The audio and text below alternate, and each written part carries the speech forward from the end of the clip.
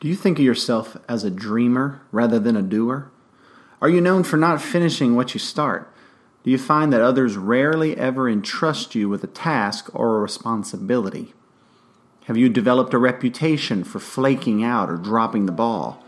Well, I'd like to show you what the Word has to say about just that. You are listening to the All of Life podcast. I am Brandon Neely, and this is a part of my teaching ministry at Christ Church of Acadiana in southwest Louisiana. Currently, we're walking through the Proverbs. And our proverb for today is Proverb 10, verse 4. A slack hand causes poverty, but the hand of the diligent makes rich. Now, we've mentioned this proverb before, but I'd like to spend a little bit more time with it. It mentions a hot commodity. It mentions a desire to be coveted, and it's called diligence. You see it there in the proverb, a diligent hand makes rich. There's such a thing as just wealth, a sort of wealth that you should build, a sort of privilege or power or leverage or name that you should build that you have no reason to feel guilty about at all. But this just wealth is built up by the means of a diligent hand. It's caused, in other words, by the virtue of diligence. And I don't know about you, but I'd like some of that. Let's begin by considering the parable of the talents. In the parable of the talents, a fairly commonly known parable, gold was left to each servant. 1 bag of gold to one, 5 bags of gold to another, and 10 bags of gold to the third. And each servant was called upon to make a profit. When the Lord would return, he would then collect what was his due. The gold signifies for us opportunities that we must seize. Our time, our days, our life, our health, gifts that we must cultivate, gifts that we must put to good use. The gold represents natural endowments given to us by God, like biceps and running shoes or vocal cords or good eyesight. God gives to all life, breath, and everything else, says the Apostle Paul. That includes your health, your height, your life's longevity. Some die young, some live long. Some are born in poverty and others are born in wealth. But we are all called to be faithful stewards over all that we've been given. And we are all held accountable by God for that very thing. We are, in other words, to exercise all we have. We are to cultivate all we have. We are to build on it. And we are accountable to God for the management of these things given and the profit of them. Generally speaking, it's a sin to waste your bodily health. It's a sin to waste your mind. It's a sin to waste your food and your money. We're rather to put it to good use and to turn a profit. And the quality necessary for answering this great calling of stewardship is the quality of diligence. Diligence, listen here, let's define it for a second. Diligence, that hot commodity that we should all want, diligence is the constant and careful demonstration of one's faculties. That is, your mind, your body, your soul, your physical strength, the days of your life, your youth, your old age, whatever those faculties are that are given to you by God, diligence is the constant and careful demonstration of one's faculties in the cause or in the calling of a task. Now, that's not it. It's not all there is to it. It's not only the constant and careful demonstration of one's faculties in the calling, but it's also done until the task is finished. That's right. That's absolutely important, as we're going to see in later Proverbs. Diligence is not measured by how much you start. Diligence is measured by how much you finish, how much you accomplish. Now, I got to be honest with you. This is difficult for me personally. I'm told by personality tests that I've taken over the years and by friends and even by my own personal experience that I'm best with the first 20% of a job. I have that zeal and that passion, that pioneering spirit. But is this okay? Right? Is this simply a matter of personality? I've been convinced otherwise. Certainly some are better than others at starting things from scratch. That's me. But I don't therefore get a pass. I'm not therefore no longer required to finish what I do start. If God has called me to a task, if God has called you to a task, diligence demands that we see it through to the end. Just like Jesus.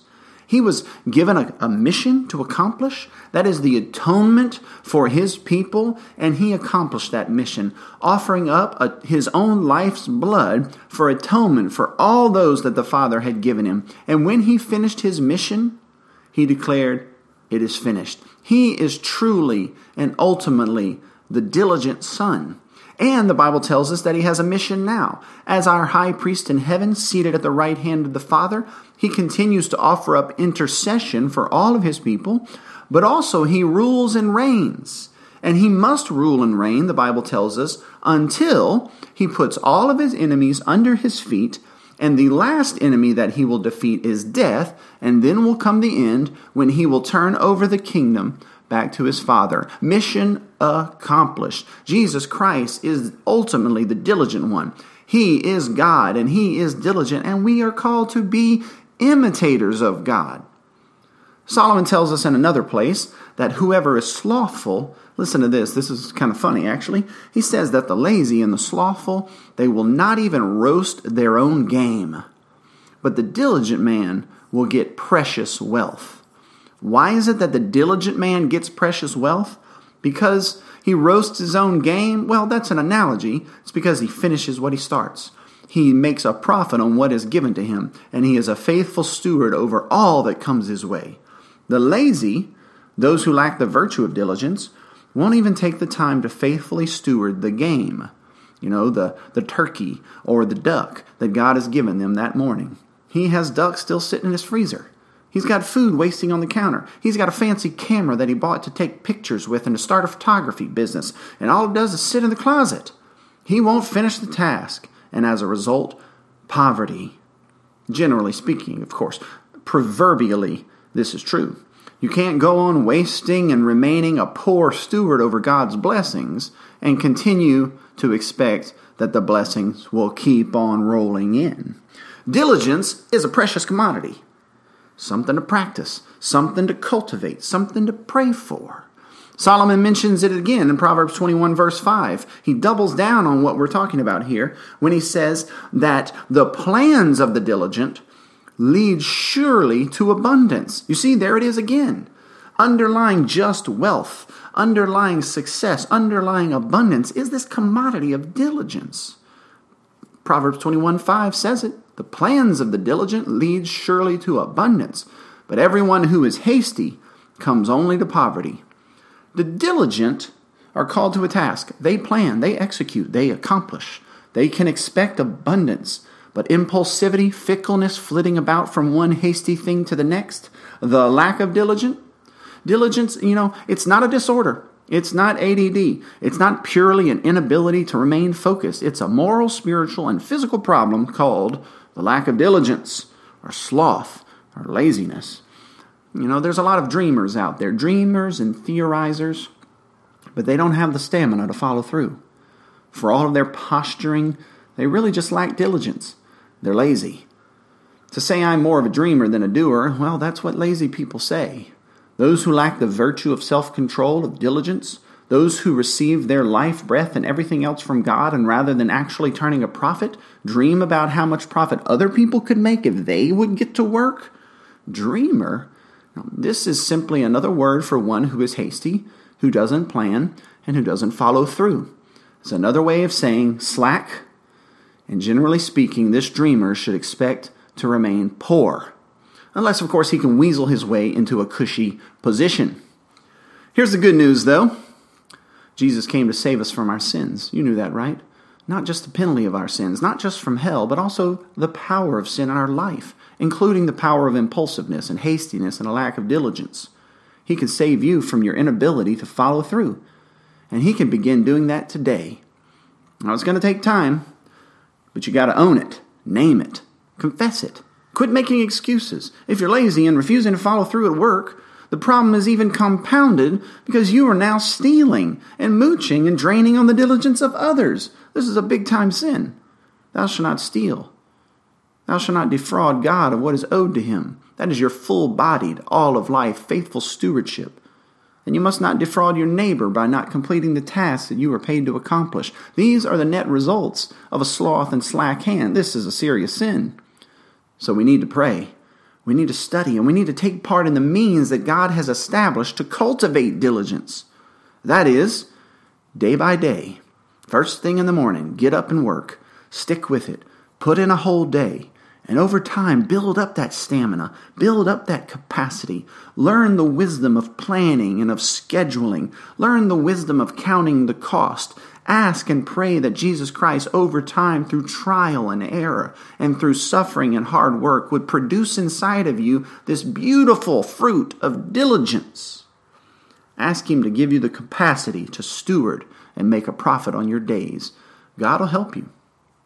This has been another episode of the All of Life podcast. I am Brandon Neely, and I'd really appreciate a share or a like or a podcast review even. I'll leave you with one final word. Whatever your hand finds to do, do it with all your might. Whether that is staying attentive during a sermon, or building a treehouse, or training up a child on the way that he should go, or perhaps it is cooking a delicious meal of roasted duck. Whatever your hand finds to do, whatever Jesus has called you to, do it diligently, wholeheartedly, robustly, and finish what you started. And remember, if the Lord has called you to it, He'll equip you, He'll protect you, and He'll bless you along the way. Have a wonderful day.